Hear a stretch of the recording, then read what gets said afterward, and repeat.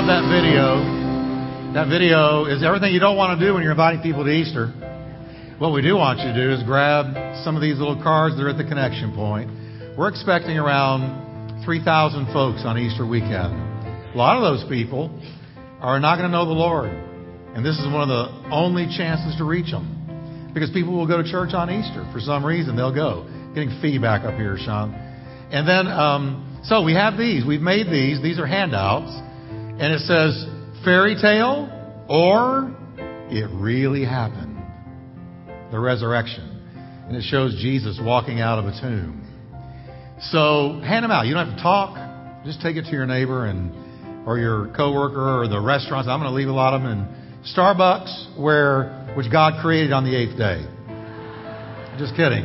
But here they are, and you can grab a stack of them when you go to leave today, and just be sure you're going to hand them all out. I wouldn't normally do this, but I got to do this. Ruben and Marissa, y'all come up here real quick. Just come up here and stand. Now, this is, you talk about being great with child. Before I get into the word, I just got to tell you, they went to the doctor because they're expecting, and they got a sonogram.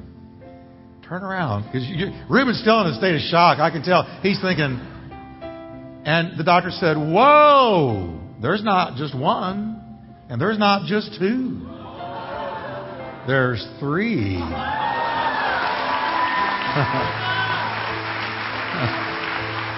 And I thought, so I want everybody to put your hands up towards them right now, and I'm kidding.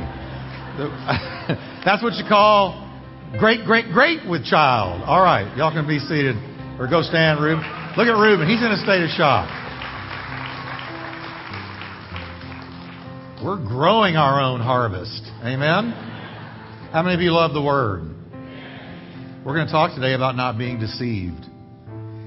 The Bible says 4 times in the New Testament a verse begins with, be not deceived. And they're all to Christians. Every one of them. So I'm going to read out of 1 Corinthians 6, 9 through 11. And I want to talk to you today about something that God's been dealing with me about very strongly, honestly, for years. Be not deceived by cultural lies.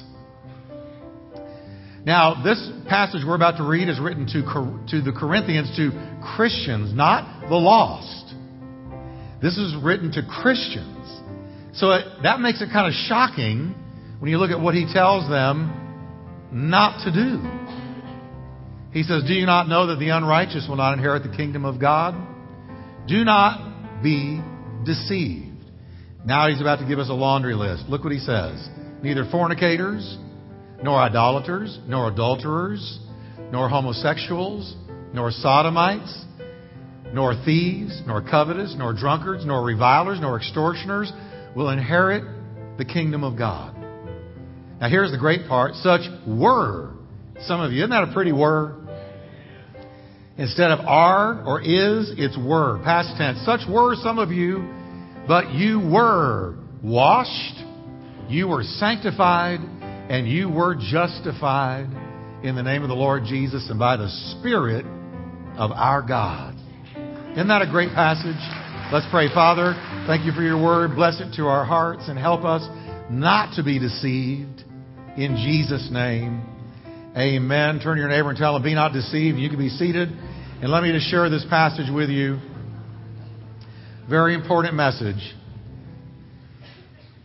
The Bible clearly teaches that society will degenerate in the end times. Jesus said, as it was in the days of Noah, so shall it be in the days of the coming of the Son of Man. It was rampant immorality and terrible violence in the days of Noah. He said, as it was in the days of Noah, so shall it be in the days that I return. Then the Apostle Paul said that society in the last days is going to descend into a black pit of immorality, violence, and paganism. We ought not be surprised by what we see happening around us because Scripture predicted it would happen. Paul went on to write as a prophet.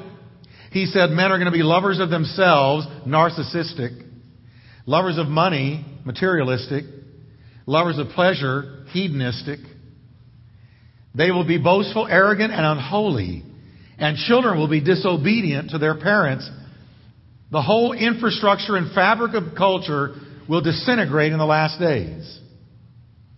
There will be a total breakdown of morality, a total breakdown of ethics, and a total breakdown of any kind of godliness except in the church in the last days.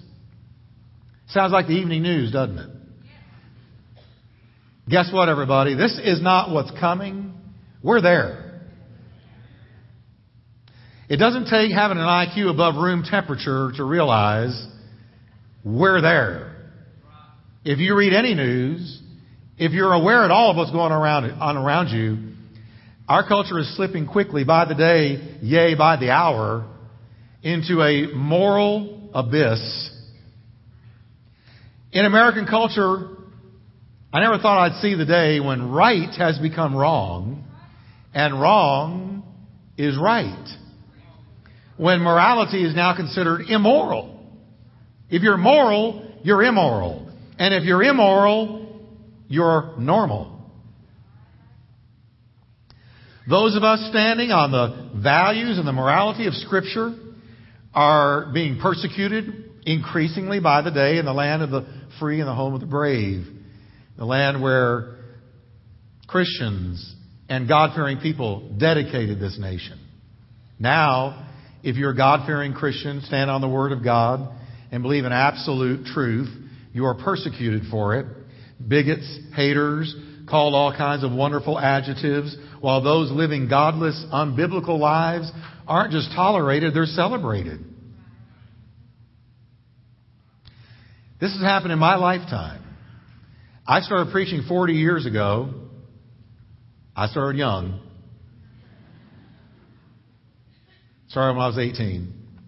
And I'm telling you, the whole culture has changed in those 40 years. Totally changed. Isaiah warned about this, saying, "Woe to those who call evil good and good evil." Terry, I'm getting a little bit of feedback here. Thank you.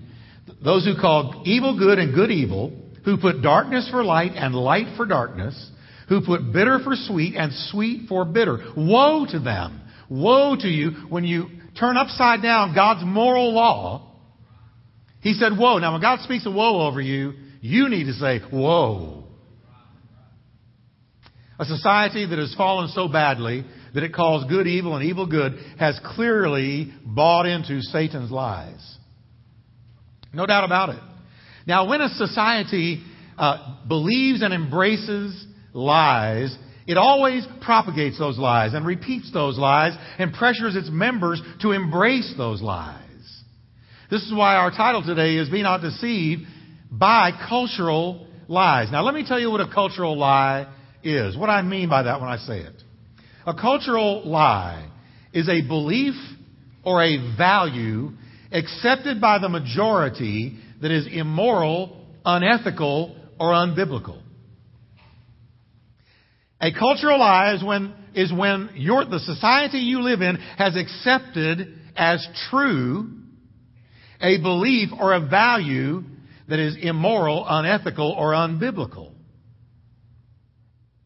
Now, when a society embraces a lie and calls it truth, this is where Jesus' words apply to the Christian. Now, Jesus told you and me as believers exactly who we were and what our function is as believers. And here it is, right here. Jesus said, when I put you in a culture, and my church is, all churches are in secular cultures. God plants us there. He says, in the culture, you are salt and you are light. Jesus said, you are the salt of the earth and you are the light of the world. As my people, you are salt and you are light in the culture. Now picture a great big salt shaker and you're in it. And God takes that salt shaker and He puts it over different societies and He salts us into it. The significance of salt and light is simple. Light dispels darkness and salt is a preservative against decay and rot. Jesus said, you're the salt and you're the light.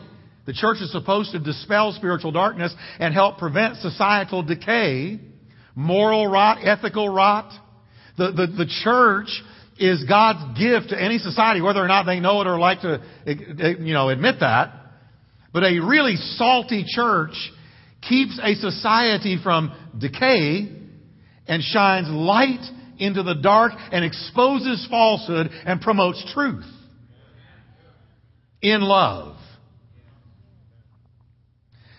You see, we're not to go along with the culture, go along to get along.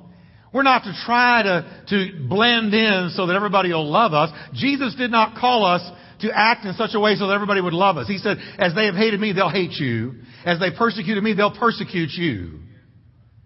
No, He didn't put us here so that everybody would love us. He put us here so that we would shine and so that we would be salty with His truth. We are to stand against the grain of a culture that goes astray.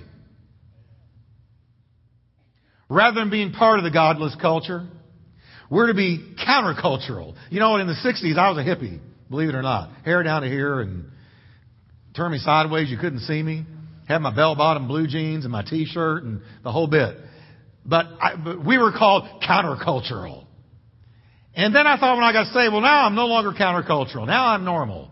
But guess what? I'm countercultural again. Because I'm supposed to counter the culture. Because when the culture goes into error, it's the church God looks to. God doesn't look to a Republican, a Democrat, a Libertarian. When God wants to heal a nation, He says, if my people who are called by my name will humble themselves, pray, seek my face, turn from their wicked way, then I will hear from heaven, forgive their sin, and heal their land. When a nation needs to be healed, God looks to His people. So it's got to begin with us. Judgment, the Bible says, begins in the house of God. Now, Jesus said when the church fails to do this, be salty and shine light, it loses its ability to influence the culture for God, which is our calling. He said if the salt loses its flavor, let me tell you what's going to happen to it. It's going to be good for nothing and thrown out and trampled underfoot by men. Even secular men lose their respect for a church that's hypocritical, that doesn't walk in the light. Ladies and gentlemen, this is exactly where we are in American history today. Can I inform you, the battle is on.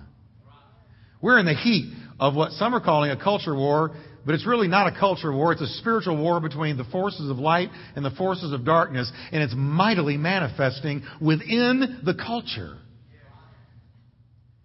Cultural lies are abounding all around us. And they're attacking, the lies are attacking the centuries-old truth and values and morals presented in the Word of God. And churches that decide, well, you know what? We're not going to blend with the culture, or we're not going to agree with the culture. We're going to have to stand on the Word of God and stand for truth and promote Jesus Christ. Those churches are really coming under the gun and really being persecuted. Really being shot at.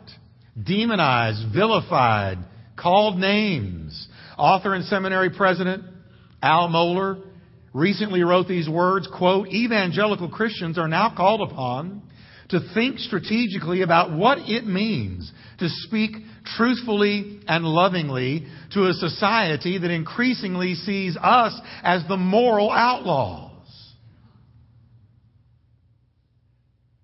Here's a fact. To be salt and light, the church is going to have to stand out as being different from the world it's trying to reach. If we as the church get out there and we look like the world, talk like the world, act like the world, think like the world, live like the world, how can we possibly preach to the world that we have found something they don't have? God didn't call us to blend in. He called us to stick out. He said, I made you a city on a hill. I have placed you on a hill like a city. And I don't want you to, once your candle is lit, to put it under a bushel, but I want you to hold it up high and let it give light to everybody that are in the house. God didn't call us to blend in. He called us to stand out, stick out, and be really, really undeniably there. But unfortunately, the opposite is what's happening in much of the American church. According to pollsters such as the Barna Group, evangelical Christians embrace lifestyles, quote, every bit as hedonistic, materialistic, self-centered, and sexually immoral as the world in general. Many Christians, says Barna, choose to live their lives and raise their children much the same as non-Christians. He continues, they continue to pursue the same physical pleasures, practice the same ethical values, acquire the same material luxuries, and entertain themselves in the same ways their non-church neighbors do. And he concludes saying, every day the church in America is becoming more like the world it supposedly seeks to change. Here's the bottom line. There's no distinction, no difference between the average Christian and the world. Now, I'm not here to beat up on anybody. I'm really not. This is the word of the Lord, and I want us at Turning Point to understand what our calling is. We're called to be salt. Can you say with me, salty? And light. You're the salt of the earth. You're the light of the world. So why should we feel so bad? We're the light shining in a dark place. Without light, everybody is lost. We're salt. Without salt, everything rots. We're a blessing, not a curse. The head and not the tail, above and not beneath. The answer, not a question mark. Now, how has it happened that there's no distinction between the church and the world? How's it happened? I'm going to tell you exactly how it's happened.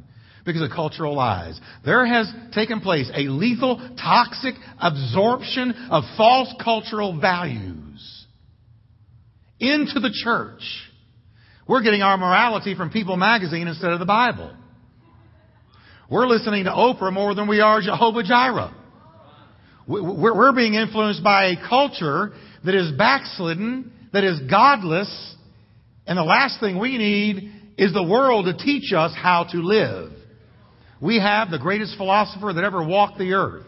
Greater than Socrates, greater than Plato, greater than Aristotle, greater than Nietzsche. You name a philosopher that you like. I'm telling you, they are all put in the shade by the Lord Jesus Christ, the greatest teacher that ever walked the planet. Now, the Christians who look like the world and live like the world, we call them cultural Christians. Now, here's the problem. Cultural Christians have experienced salvation, but not sanctification.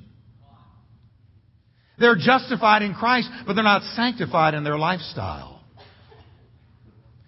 The Bible tells the Christian that when we get saved, yeah, we're still in the world, but guess what? We're not of the world. Now, I'm going to say that again. We're in the world, but we're not of the world. We're in it, but not of it. The Apostle John warned. He said, don't love the world. Now, when he says that, he doesn't mean the beautiful creation. I love God's creation. I am amazed at God's creation. It is a stupendous, amazing, unspeakably gorgeous creation. He's not talking about that. He's talking about the world system of which God, the devil is God, little g. He's the God of this world, little g. And the world he's talking about is driven by the lust of the eyes, the lust of the flesh, and the pride of life. John said, don't love that world, that evil world system. Don't love it. Or the things in it. If anyone loves the world, the love of the Father is not in him. Paul warned about the seduction of the world, the way the cultural lies can find their way into your mind and seduce you into the ways of the world. He said, don't be conformed. That means poured into the mold of the patterns of this world. Don't think like them. Don't live like them. Don't talk like them. Don't walk like them. Because you are in this world but not of it. Our world is coming. We are in a hotel. We're only passing through. One day we are all checking out. And we're going to go to our real home, which is glory. It's in heaven. Paul said, don't be conformed to this current world, but be transformed by the renewing of your minds so that you can figure out what God's will is, what is good and pleasing and acceptable. So conformed or transformed is the choice of every believer. We will either be poured into this world's mold or poured into the mold of God's kingdom. And that makes all the difference in the world. You're either a cultural Christian or a spiritual Christian. A cultural Christian receives his or her values and morals and worldview from this current fallen world. But the spiritual Christian has a motto. And that motto is in the Word of God. 2 Timothy 3:16 and 17. It says, all Scripture is given by inspiration of God. And it is profitable. It is profitable for doctrine, for reproof, for correction, and for instruction in righteousness. That means instruction in how we are to live. See, when I have a moral dilemma or a moral question, I don't go watch TV to find the answer. I don't go get Cosmo magazine to find the answer. I don't care what Jay-Z or Lil Kim says about it. If I want to know how to live my life, I don't go check out what Kim Kardashian is up to. God help us. I'm going to make the sign of the cross right there. No, I'm going to get my instruction from here. For all Scripture, all of it is given by inspiration of God. And it profits you for doctrine, reproof, correction, and instruction in how to live this life. So I check here. I check here. And if I check here, that makes me a spiritual, true disciple of Jesus Christ. I want to know what the red ink says. I want to know what Paul had to say, moved by the Holy Spirit. What Peter had to say, James, John, and Jude. I want to read the prophets. I want to read the Psalms. I want to renew my mind by the intake of the Word of God. In light of these things, I want to look at 3 cultural lies we all are tempted and really pressured to be sucked into. And I'm going to go through them pretty quickly, but here they are. First, we find them in 1 Corinthians 10, 6 through 10. These are cultural lies that took God's people down. So we're going to put them up here, and I want you to read them with me. Are you ready? Let's read it all together. Do not be idolaters, as some of them were. We must not indulge in sexual immorality, as some of them did, and 23,000 fell in a single day. We must not put Christ to the test, as some of them did, and were destroyed by serpents, nor grumble, as some of them did, and were destroyed by the destroyer. Isn't that a somber word? Now, Paul is using the children of Israel who were making their way through the wilderness and on their way to the promised land. The folks he just pointed out was the first generation. They didn't make it. They didn't make it because they were pulled down by 3 cultural lies. They did not cross the Jordan. Paul said, what happened to them happened for our learning, so that we will not make the same mistakes. Now, the first one is idolatry. Now, as soon as I say idolatry, they fell for the cultural lie of idolatry. A lot of you immediately picture a little wooden figurine and somebody walking up to it and kissing it and bowing down to it in the deep, dark corners or the crevices of Africa. You say, well, that's idolatry, and that doesn't happen anymore, and we're not living in that day. And let me tell you something. Yes, we are. Idolatry is not a little wooden figurine that you worship. An idol can be anything. I've always found it interesting that the top-rated TV show for years in America has been American Idol.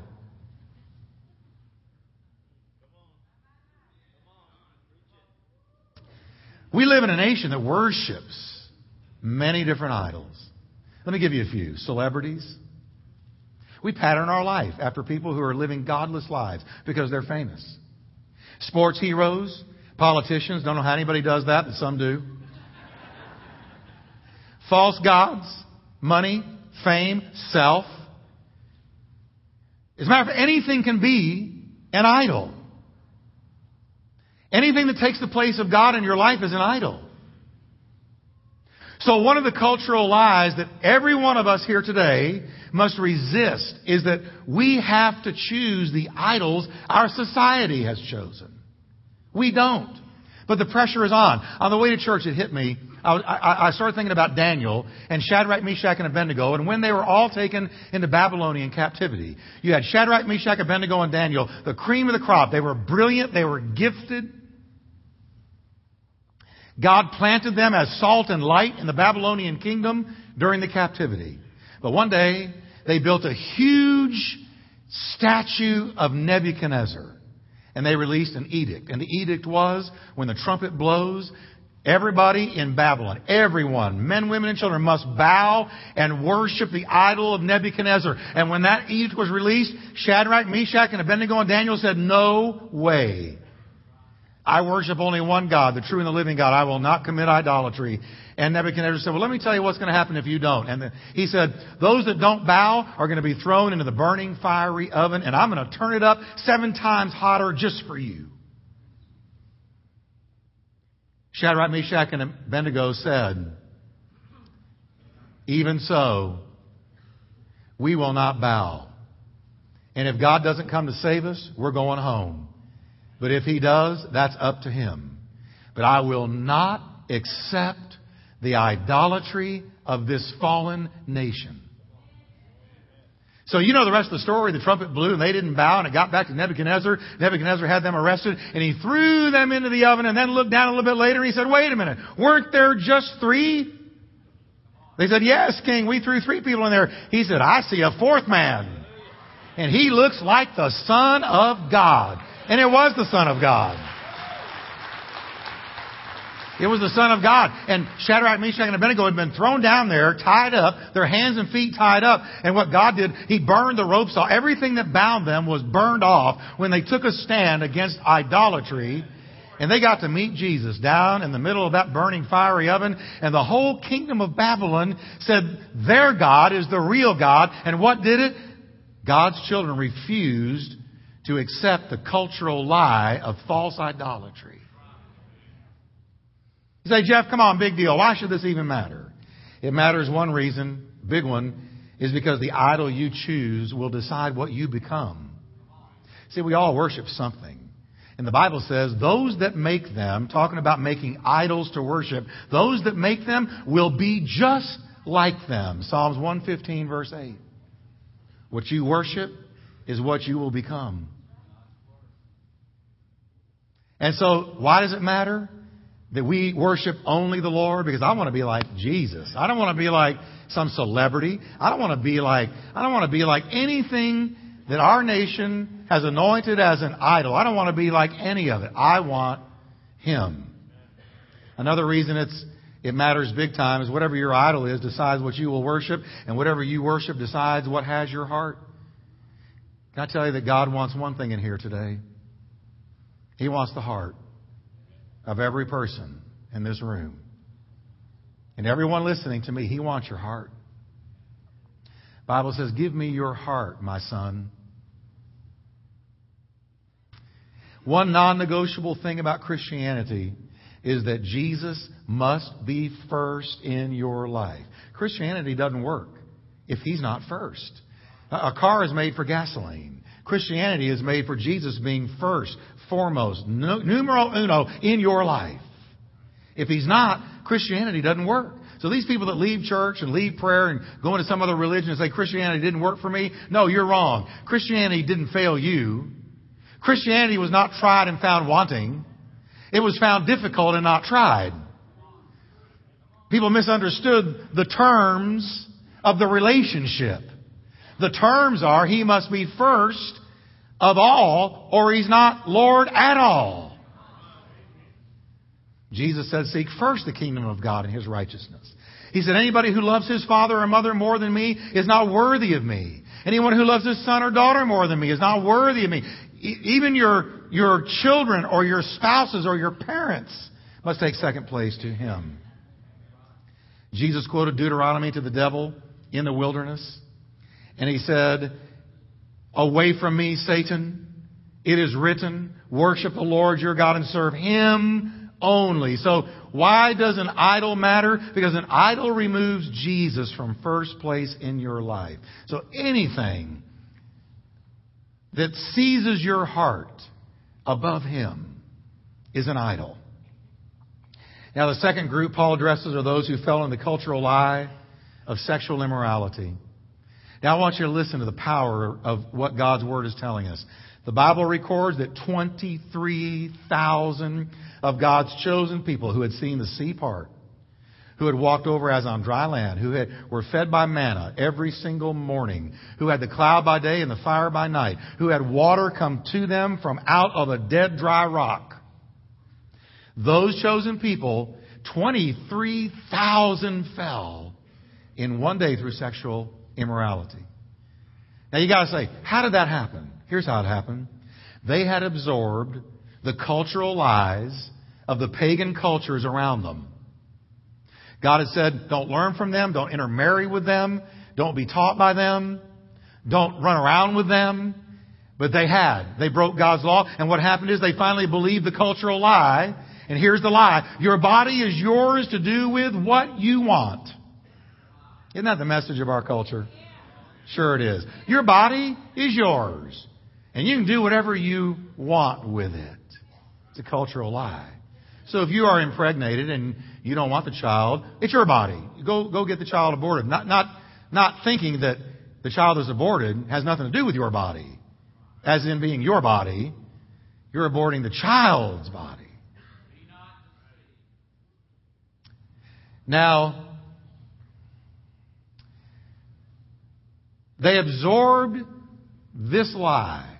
Your body is yours to do with what you want. Have you believed that? Tell the truth to yourself. Because what does God's Word say? It says your body is the Lord's. Not to do with as you want, but to do with as you ought. So quiet. We have to edit out all that clapping, Terry, for radio. I know what you're doing. You're thinking. Because the lie, the cultural lie, has so permeated our culture. Has so permeated the church. You know, Pastor Jeff, it's my body. That's not what the Bible says. The Bible says you are bought with a price. Therefore, you are not your own. Therefore, glorify God in your body and in your spirit, which are God's. That's what it says. On the cross, Jesus Christ shed His blood. That blood became the most potent currency in the history of the world.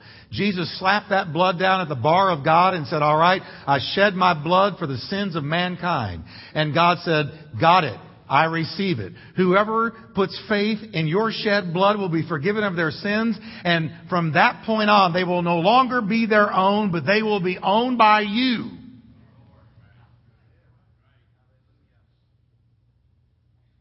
So your body is not your own. It's the Lord. So we are to glorify God in our body, not in sexual immorality, but glorify God in our body and in our spirit. Cultural lies about gender, sex, and what is sexually right and wrong are bombarding us today like we're in a war zone. You can't escape it. It's everywhere. Our children are being taught in public schools things they are not remotely ready to hear. Do you know that most U.S. public schools start sex education in the 5th grade? Do you know that? Can I be honest with you? When I was in 5th grade, girls had cooties and I was playing marbles. Some of you don't even know what cooties is. We just didn't get around girls in the 5th grade. They were, I was hunting fossils in the woods in the 5th grade. No more. Shockingly, within 2 years, catch this, sex education in Chicago. I'm giving you a for instance here. Sex education in Chicago will be coming to kindergartners, 5-year-olds, as part of an overhaul of the Chicago Public Schools sexual health program. 5? Have you lost your mind? 5 years old? Beam me up, Scotty. For the first time in Chicago, sex ed instruction will cover sexual orientation and gender identity. Now what that means is that young children are going to be introduced to terms and definitions relating to heterosexual, lesbian, gay, bisexual, and transgender sexual lifestyles. You know what they're going to be taught? They're going to be taught about the possibility they might one day realize they are gay or bisexual. And if they do, that's okay, because that's normal. And if you don't think that's normal, you're not normal. The dirty little secret is that much of public school sex education is not education at all. It is indoctrination into sexual lifestyles clearly condemned by Scripture. But watch it, church. Because the leaven of cultural lies is permeating a lot of the church body. And they're getting their truth from what the culture is saying is true and not from here. And when you do that, you're losing your foundation and you're going out in a ship at sea with no anchor and no compass. False messages on homosexuality, same-sex marriage, premarital sex, moral absolutes, and gender roles are constantly bombarding our culture day in and day out. See, when a nation rejects the Word of God, church, as a measuring rod for what is right and wrong, it falls into the trap of every person doing what is right in his or her own eyes. And the Bible has a problem with that. It says, there's a way that seems right to the eyes of a man, but the end thereof are the ways of death. So left to ourselves, we won't find the right way. That's why we need the Bible. Thy word is a lamp to my feet. It's a light to my path. It's a guide for me. But this is the nation we're living in now. We must reject the cultural lie of idolatry, and we've got to reject the cultural lie concerning sexuality. You know what really hit me is, it says that those that fell into sexual immorality were bitten by serpents. Driving to church, again, this hit me. Bitten by serpents when they rejected God's moral standards. Isn't it still true today? You give up God's moral standards and go your own way and believe what the culture is telling you, that your body is yours and you can do what you want, and there's no such thing as sin and no such thing as ultimate, absolute right and wrong. And aren't you anyway, because God made you after His own image, bitten by guilt when you go against it? Aren't you bitten by STDs? Did you know that in the 60s there were only 2 STDs, syphilis and gonorrhea, and now there's 36? That's the whirlwind from the sexual revolution. Is it really worth it? What about being bit when you wake up the next morning, my dear sister, feeling used, taken advantage of? Like a piece of meat, no real value? Bitten. They were bitten by serpents. It's something to really think about, because really, where are you going to get your truth? Are you going to get it from the Bible? Better decide now. Or are you going to get it from the culture, which I promise you will lead you astray? Our culture needs saving, not following. Now the last one, I'm going to do quickly, the cultural lie of rejecting God. Our culture has an attitude about God. And so did Israel. It says they grumbled and they complained against God and His goodness. And as a result, they were destroyed by the destroyer. The sexually immoral were bitten by a serpent, but those that had an attitude about God were destroyed by the destroyer. So both things opened the door for the enemy to come into their life. Paul talks about them in Romans 1:21. Although they knew God, knew that He was there, knew that He was real, they neither glorified Him as God nor gave thanks to Him. But their thinking became futile and their foolish hearts were darkened. Professing themselves to be wise, they became fools. Fools is taken from a Greek word meaning moron, which means stupid. And if I could just be real blunt today, don't you watch the news sometimes and go, stupid? How can you spend money to get out of debt? Stupid. How can you live like an alley cat and think you're going to get away with it? Stupid.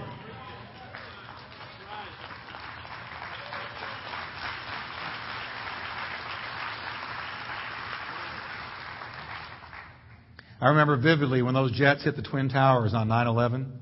All the news commentators could say was, where was God? Where was God? All the morning news anchors that want nothing to do with God. Where was God? Where was God? God's name was maligned. It was questioned. His character was impugned on a national scale. I heard the question over and over again. I want to reach through the screen. And I want to say, wait a minute. Dude and dudette, anchorette, you've kicked him out of the schools. You've kicked him out of sports events. You've kicked him out of the public square. You've taken him away from the school walls and everywhere else you can think of. And now you want to know where he was?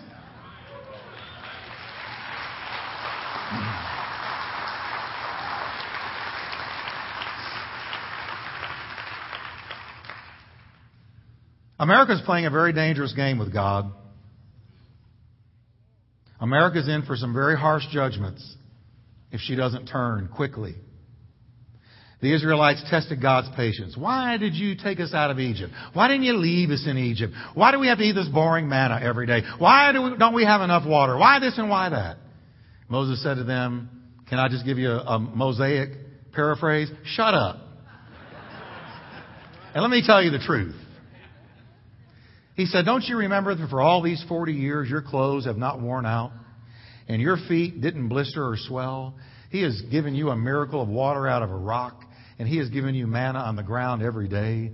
He has guided you by His fire by night and the cloud by day. He's never left you alone. He's never forsaken you. He's forgiven you over and over again. You've got so much you could be thankful for, and all you can do is have an attitude and gripe and complain, and the destroyer swooped in on them with that attitude. The cultural lie is that God should be ignored and taken for granted, should not be acknowledged, should not be brought forth in a public setting. But the Bible truth is He's to be acknowledged and thanked every day. You know, you say, well, I can't think of anything to thank God for. Oh, are you saved? You can thank God for your salvation because He could have left you alone and you would have gone straight to hell. But His grace knocked on the door of your heart. You say, well, I don't have anything. I've lost my job. I've lost my family. You've got the Lord living inside of you. You've got the Holy Ghost. You've got the God of hope. He has washed you in His blood. He has filled you with His Holy Spirit. Can I just preach Jesus up a little bit here today? He has given you all the promises of God. He has washed you of all your sin. He has removed condemnation from your mind. He has stood you on your feet. He has placed you in your destiny. You're going to heaven and not hell. You're alive and not dead. You see and you're not blind. And God's going to turn it around. He's going to make everything work together for your good. So praise Him. Praise Him. Come on, church, praise Him.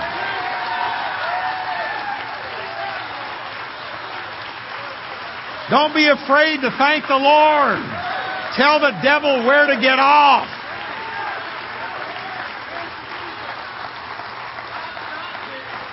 Can we stand together?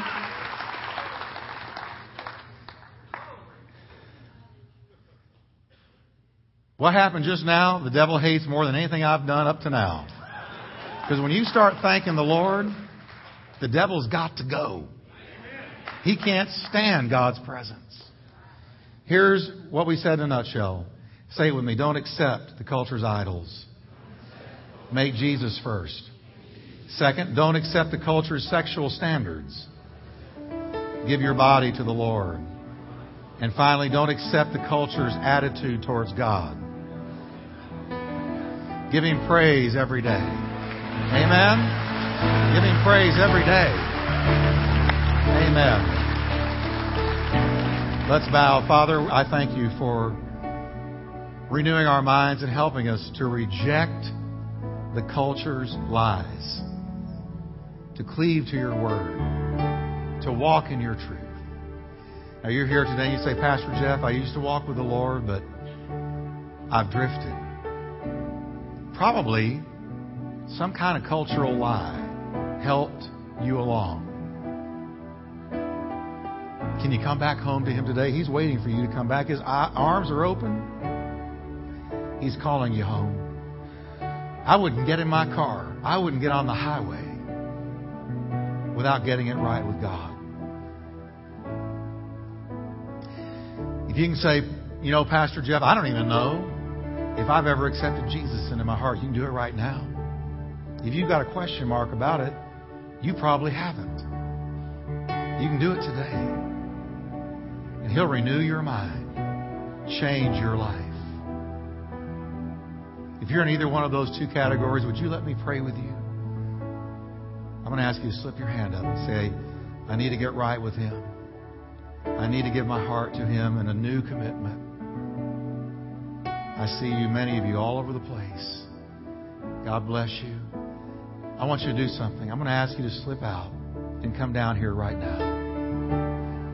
Say, why do I have to come down there? Because everybody that Jesus called, He called publicly. I'm asking you to take a step of faith. A step of faith. And just say, today, I'm giving Him my heart. I'm giving Him my all. And I'm going to walk with Him.